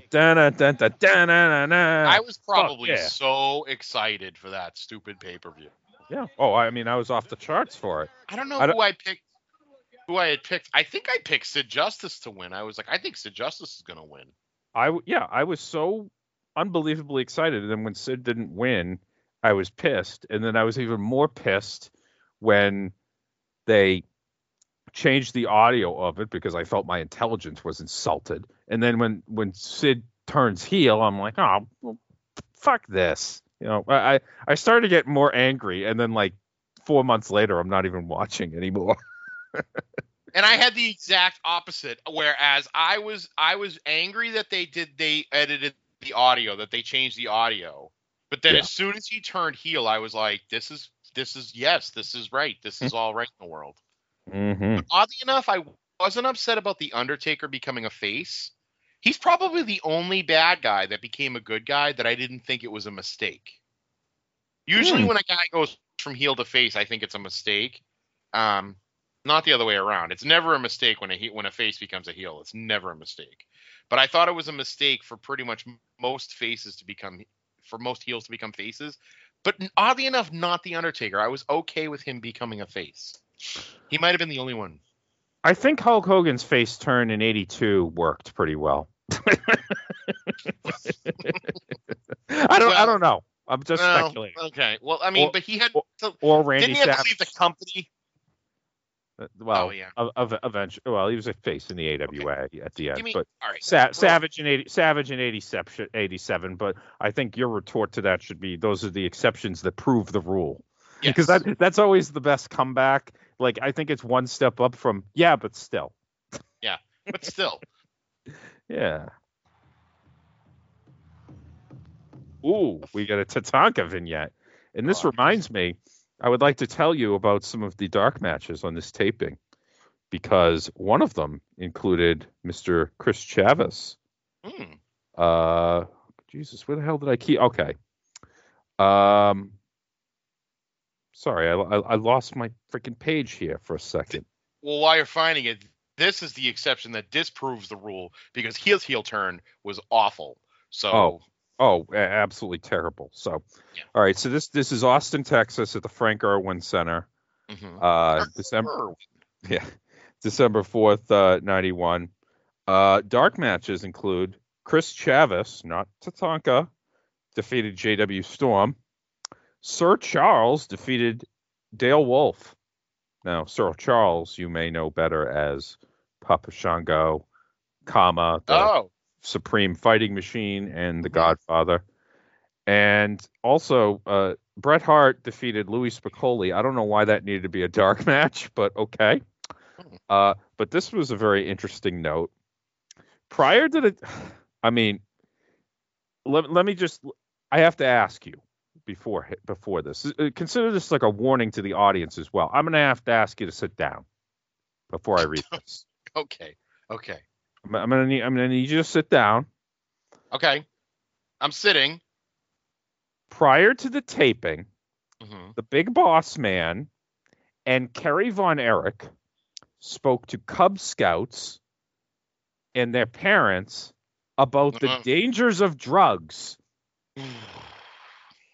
being honest and honoring your parents. Von Erich reportedly told the kids his brother David died after he was repeatedly kicked by a Japanese wrestler. So here's this lecture about being honest, and Kerry just fucking makes up why his brother died. He might as well have said that his brother David died at the hands of a homosexual mafia captain. You're saying Vito? When he refused to show up for a Padres Yankee game. I'm very obsessed with that from The Sopranos, because I did share that as GFA text, where I sent you a text that said, well, I didn't know that Meadow Soprano did David Von Erich. He worked heel down in Florida before he joined up with Tony's crew. Good Lord, that's just fucking bonkers. You could have sent. There's a lot of people at those tapings. They could have sent anybody else out there. Yeah. They send the Kerry Von Erich. I mean, I guess the boss man. Remember where this is. It's Austin, Texas, so it's not far from Dallas. And Kerry had a lot of cachet in Texas. Now the Von Erich name had definitely faded by that point, because I mean, too many of them had fucking died. No, I'm pretty sure that if Bret Hart or Jim Duggan, Randy Savage, any of them showed up in lieu of Kerry, it would have been, oh, okay, hey, how you doing? You know? Okay. Yeah, all right. Anyway, okay. So you want to watch this Tatanka vignette? The drum beats, and my people dance on into the night. For it is through dance that they hold on to the sacred traditions of our Native American. He's reading these cards like he's a fucking Peanuts character. What the hell? No, I mean one of the children. No, I mean one of the adults. That's all you. Yeah. Right. Ancestors. They dance a dance of celebration, of friendship, of spirit. Both young and old offer a sacred salute to the spirits above. And as I watch this dance that holds an honored place among my people, I suddenly realize that I too have found my place.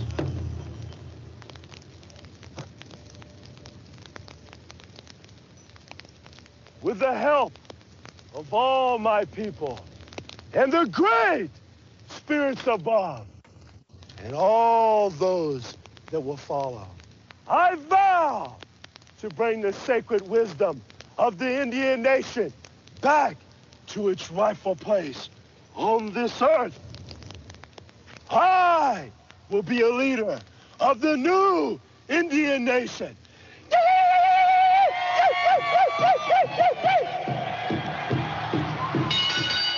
Okay. Any thoughts?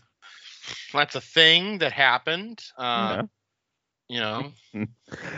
I mean, I'm glad that he's very proud of his heritage, right? Yeah. Sure. I mean, it could have been worse, right? Sure. Yeah, exactly. What am I doing on TV there? Sorry, that's my other favorite Sopranos thing is when Larry David. When Junior Soprano, when they flip on Curb Your Enthusiasm and he thinks Larry David is him and that Jeff Garland is Bobby.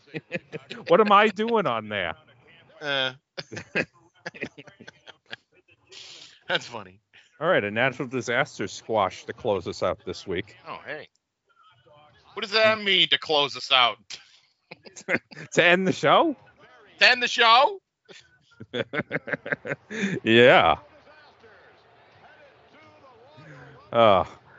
This apparently is one of those weeks where my drops can break up my party. Where my drops don't play on time. No, it played on time. Look at her. I guess.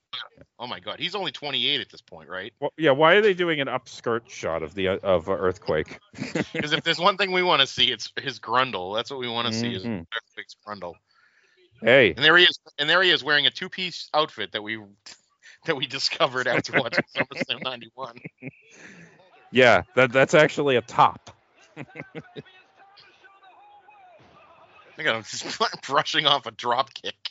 I always like when big guys would do that. Sure. It's like why doesn't everybody just do that? I saw a clip of on Twitter. I forget who posted it, but it was an Earthquake. It was an Earthquake like match on Monday Night Raw, and I forget what year it was, but it was 94. It was him as a face. And who's he? He's beating up some name guy. I forget who it is. But it made me long for, wow, it would have been so awesome if he had like another big run, you know? Well, I mean, he goes to WCW and has the weird, almost parallels with the Big Boss Man, where they struggle to find an appropriate character for him, and then eventually are just like, you know what, fuck it, I'm a man, not a shark. Yeah. And eventually, Boss Man just decides he's Ray Traylor. Yes. So, do we want to listen to the LOD promo? I mean, you could play it. Okay. Rumble! Just like every average normal human, we are a little bit fond of this gold, and we ain't giving it up. See, I enjoy Hawk promos. Yeah. No, this was the weirdest arc between the Disasters and the LOD. It was so odd with them like having, running the circuit, never really having like their payoff matches is at the Rumble. Yeah. And then a count out. And then it ends and then the next thing you know, you have DiBiase and IRS come out of nowhere and win the titles. Yeah, Hawk having his weird issues. Well, not weird. I mean, we all kind of, it's kind of written what that was, but having to turn Earthquake and Typhoon suddenly face is a little strange too, especially when you consider that LOD isn't really gone for that long. No. They almost they turn these guys face right after Money Inc. wins the titles, and yeah, you'd have to think it almost feels like a mistake. Because apparently what happened when IRS won the titles that time is that the Natural Disasters helped them, which is why they never showed it on TV, because then it makes the whole storyline not make sense.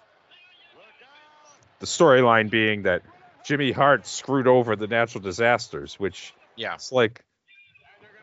And then they ran kind of the same story with the Nasty Boys, where Nasty Boys felt like they were second fiddle or some shit.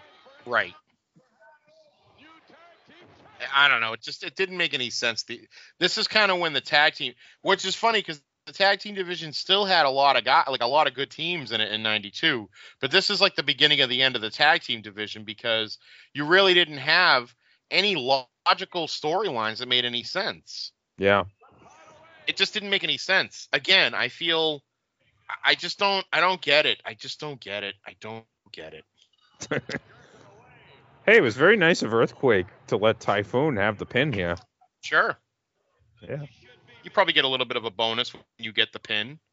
The enhancement guy said, "Please, I do not want John Tenta's balls in my face for 3 seconds." For a 3-second count out. So I'll take Tugboat's side boob. Nipples, yes. I'll take Fred Ottman's nipples. He didn't fall out. It looks like they're covered. Look, Dusty, yeah. I'm a heel. I'm going to have you naked by the end of this match. Boom, boom, boom. Oh, God. The Boston Garden to see it all live. Hulk Hogan takes on Ric Flair. Watch for Mr. Perfect at ringside. Okay. Sure. Man will tangle with Virgil. All right. I have something very special for you right now. Let's get more on that upcoming match. It's the year 1992. So Virgil is coming off his hottest year. Oh. He's probably looking towards the future. And okay, how am I going to get back to that spot? But unfortunately, this would be the final great Virgil moment. Okay. And I'm going to play this, and you're going to know immediately why. I already know why. I know you know why. I mean, I've only been talking about this for fucking 2 years now. Hey, Repo Man, I'm standing right here. I'm going to call to your face, man. You're a punk. You're a liar. You're a thief. And guess what? You're a coward. That's right. I'm going to prove it that you're a coward when I meet you face to face. When you whack me in the face, man, that brought me down to reality, man. I said, I'm going to knock this guy out. That's right. Just like Mama said, knock you out. Repo Man, you're going to go down. 1, 2, 3. Out cold. Mama said, knock you out. There it is. The Mama said, knock you out promo. The promo to end all promos. Yep. It's all downhill from here, Verge. But does it leave a sour taste in your mouth that it was about Repo Man and not Ted DiBiase? Yeah, it kind of does, actually. I mean, yeah, it's. I don't know. Is Virgil on Cameo? Can we get a Virgil has to be on Cameo? Can we get a cameo of him just going, "Hey Pete, Mama said knock you out"? Virgil is probably on Cameo, but I get the sense that he's probably one of those guys who charges like an insanely high amount, like not in line with what somebody of his stat, like, and it's probably like a weird odd number, like $377, something like that. Oh, so for personal use, Virgil or Soul Train Jones charges $85. For businesses, it's $483. Well, I think those are longer ones, yeah. So. WWE legend, undefeated at Mania, leader of the NWO, was Andre's Road Dogg, trained HBK, crushed breadsticks and meat sauce all day, and I used to be a slave. Oh. Okay, then. All right. So yeah, you saw Tito versus DiBiase. I'll read the full results of the Boston Garden show after we hear from DiBiase, and I would presume Sherry's got to be there too, right? Yeah, you would think so. Oh yeah, she is. There's my pinup girl. It's my pinup girl. I like the bow tie too. I bet that probably gets used as a choker, but you know, by her husband, as we know, she was a faithful woman. Yeah, yes, Keith. What a hero, Sherry. Yeah. What a hero Tito Santana is to his people. Oh. Well, we took you down, and we showed you what kind of hero you are. We took him right down and showed him that scummy neighborhood that you grew up in, Santana. How about that silly-looking bull? Yeah, a bullfighter? Did you see what kind of bull Santana learned how to fight? Yeah, the kind they milk. That's the only kind. And then the people that love and praise you, Santana. A guy cleaning out a garbage can, another lazy bum asleep on a park bench.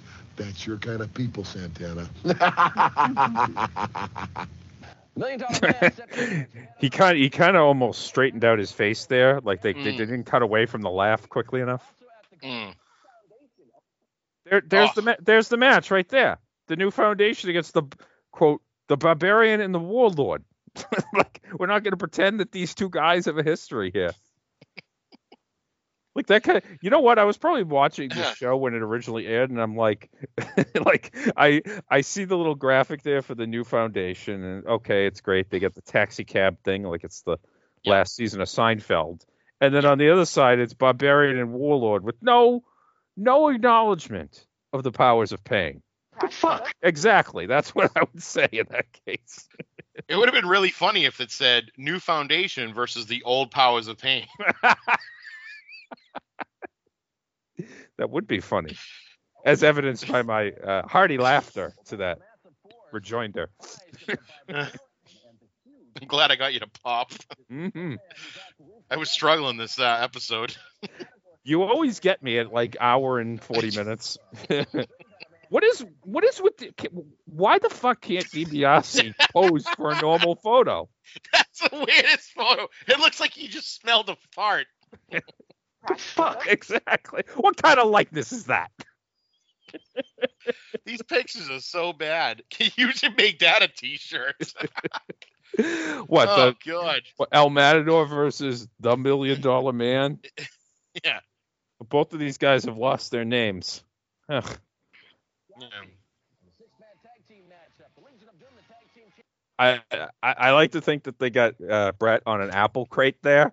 So he's above LOD. How much taller than LOD is? I didn't know Bret Hart was 7'3". Why does the Mountie look like a pencil? His top of his hat looks like a pencil. Well, it's a Mountie hat. Oh, and Fred, look at Fred. Fred Ottman looking as sultry as ever. No, I'm serious. Why does Bret Hart look like he's 7'3"? I mean, it looks like he should be guarding Shaq. Jesus. I love this music that they would play in the event center. Oh yeah, commercial. Yeah. I'm just gonna let it play. And in the main event, Hulk Hogan battles Ric Flair, Mr. Perfect in the corner for the so-called Real World Champion next Saturday night, January 18th at the Boston Garden. Fuck yeah! I'm pretty sure that those are the lyrics to that. Yes. Yeah. Oh, the Nasty Boys. Yeah, I mean, we could watch next week's Superstars of Wrestling, and we have to. Macho Man versus the Barbarian. Yeah. Yeah, I want to see that. Yeah. Just a couple of guys who captained their teams at Survivor Series '88. Thing. I have to get that in, like the way that there's a Superman reference in every episode of Seinfeld. Yes. There's always a connection to some Survivor Series '88. Oh, all right. All right. Personal interview with Hulk Hogan. Should we play it at 4 times speed? Can we? I guess. Oh boy. Well, that was a good show. That show was friggin' loaded, man. Holy crap. That was good to get back into like that. Yeah.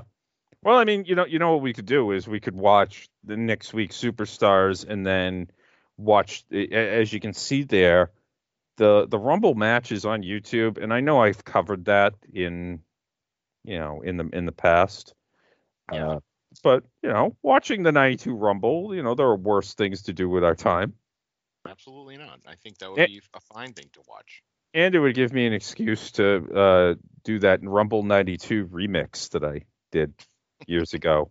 Set to that I forgot the name of the band, but it's Birdland by the Weather Station. I don't know what the fuck their name is. Weather Report.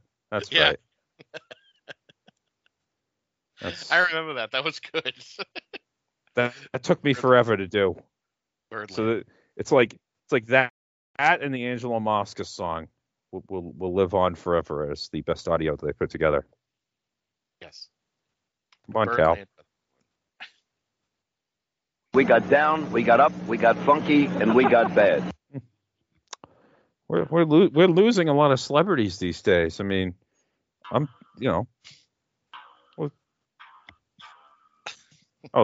thing. Okay. Go ahead, talk about losing celebrities while this music plays. You know what I knew that song from? What? There's a Larry Bird special that I have on my YouTube channel, and it plays a montage of Bird's highlights set to the song Birdland. And I really enjoy that. That is a great song. It is a great song to do like a recap. Yeah. Well, these are all the people that died. I'm a little there it is. Yeah, see my YouTube video, Larry Bird special, Larry's Best. There's one that I posted this years ago. I see October 5th, 2016. Good Lord. 31,962 views. That was when we still had hope that Hillary Clinton was going to be the president of the United States. Wow.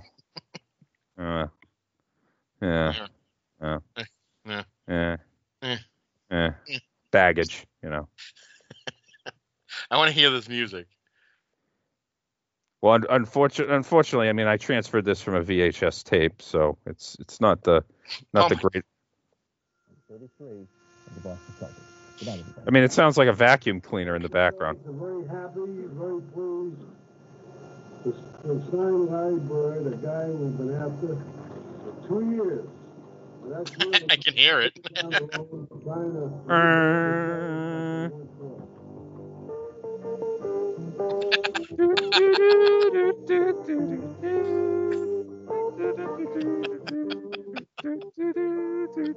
I think that's my favorite thing about you is the obscurities that you have that you find interesting. Well, I had a Larry Bird tape and I needed to convert it. But the fact that you then went and found the Birdland, and used it in a wrestling thing is just amazing. Well, I knew what the song was because it got claimed for copyright. Oh. But you can see like the songs. Yeah, right there. Oh yeah. Birdland album, Weather Report.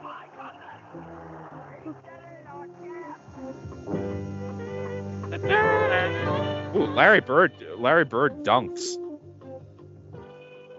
Look at this. I love this one because he hangs on the rim like he's fucking Barkley.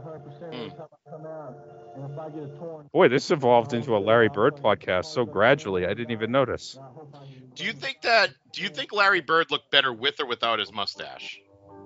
With the mustache. Yeah. And then it's a 65-footer. Man, that guy was so good.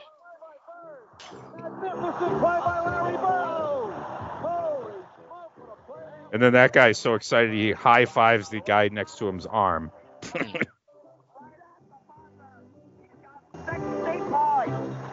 seconds left. It goes to Bird. 4 seconds. Bird drives, lays it up. It is gone. It's off. Like I can tell what season it is by Larry Bird's hair. Yeah, it's like Bruno's hair. It's not quite like Bruno's hair. Like 87, 88 is when he started wearing it short. Yeah. But I can tell. I'm enough of a Bird scholar that. I'm just going to let this play through the Johnny Most call of the three-pointer against Washington in 87, which actually wasn't a three-pointer, but whatever. It's going to go to Bird. He's got a shot. Get it.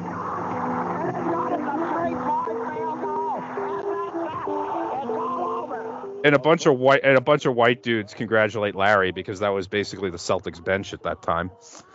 Right. By the way, Johnny Most lived in the retirement home that my sister worked at. Yeah. Like in the early 90s. And she said he was the most miserable asshole of all time. Which is funny because my sister can qualify for being the most miserable asshole of all time. So talk about takes one to know one. Okay. Thank you for letting me watch that Larry Bird video for absolutely 2 minutes. Yeah. It's always good to hear Johnny Most, you know? Yes. Been gone, these many years. Hey, that's how I handled the early pandemic is I just watched like NBA games from the 80s. Yeah. Yep, you did. I remember that. Would you ever want to go to the Baker Street Jewish Cemetery in West Roxbury to go pay homage to Johnny Most or no? No. I feel nah, I'm good. I'm all right. I feel like that guy working with Harry Doyle in Major League. Nah. Harry Doyle. Okay. Oh, all my right. Goodness. Sorry, I didn't mean to burp into the mic. That's okay. Right there. That's kind of a sign that. All right. Good job, Stern. Hey-o. Hi-o. I don't know what you think, Howard, but I'll tell you what I think.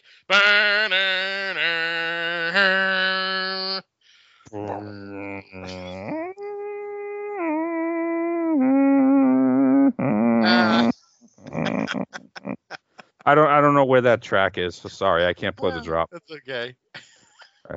Thank you so much for joining me, Keithy. We're going to get this wrapped in under 2 hours for a show that lasted 46 minutes. Excellent. And happy New Year. I suspect that I'm going to be posting this at 12:01, so I can say I had the earliest podcast in 2022. Nice. But Happy New Year. Yes, to all the listeners. And please, if you've enjoyed this, if you can, leave a 5-star review on Apple Podcasts or wherever fine podcast reviews are accepted, because it provides what is known as social proof that you're listening to and enjoying this program. Now, Keithy is on Twitter for GFA text purposes at Flounder824. I am on Twitter at GF AllentownPod. A reminder, though, that Twitter is an absolute cesspool, so limit your time on there. It's one of my New Year's resolutions. And you can email at greetingsvalentine@gmail.com as well. And tune in next time for another exciting episode of GFA Live.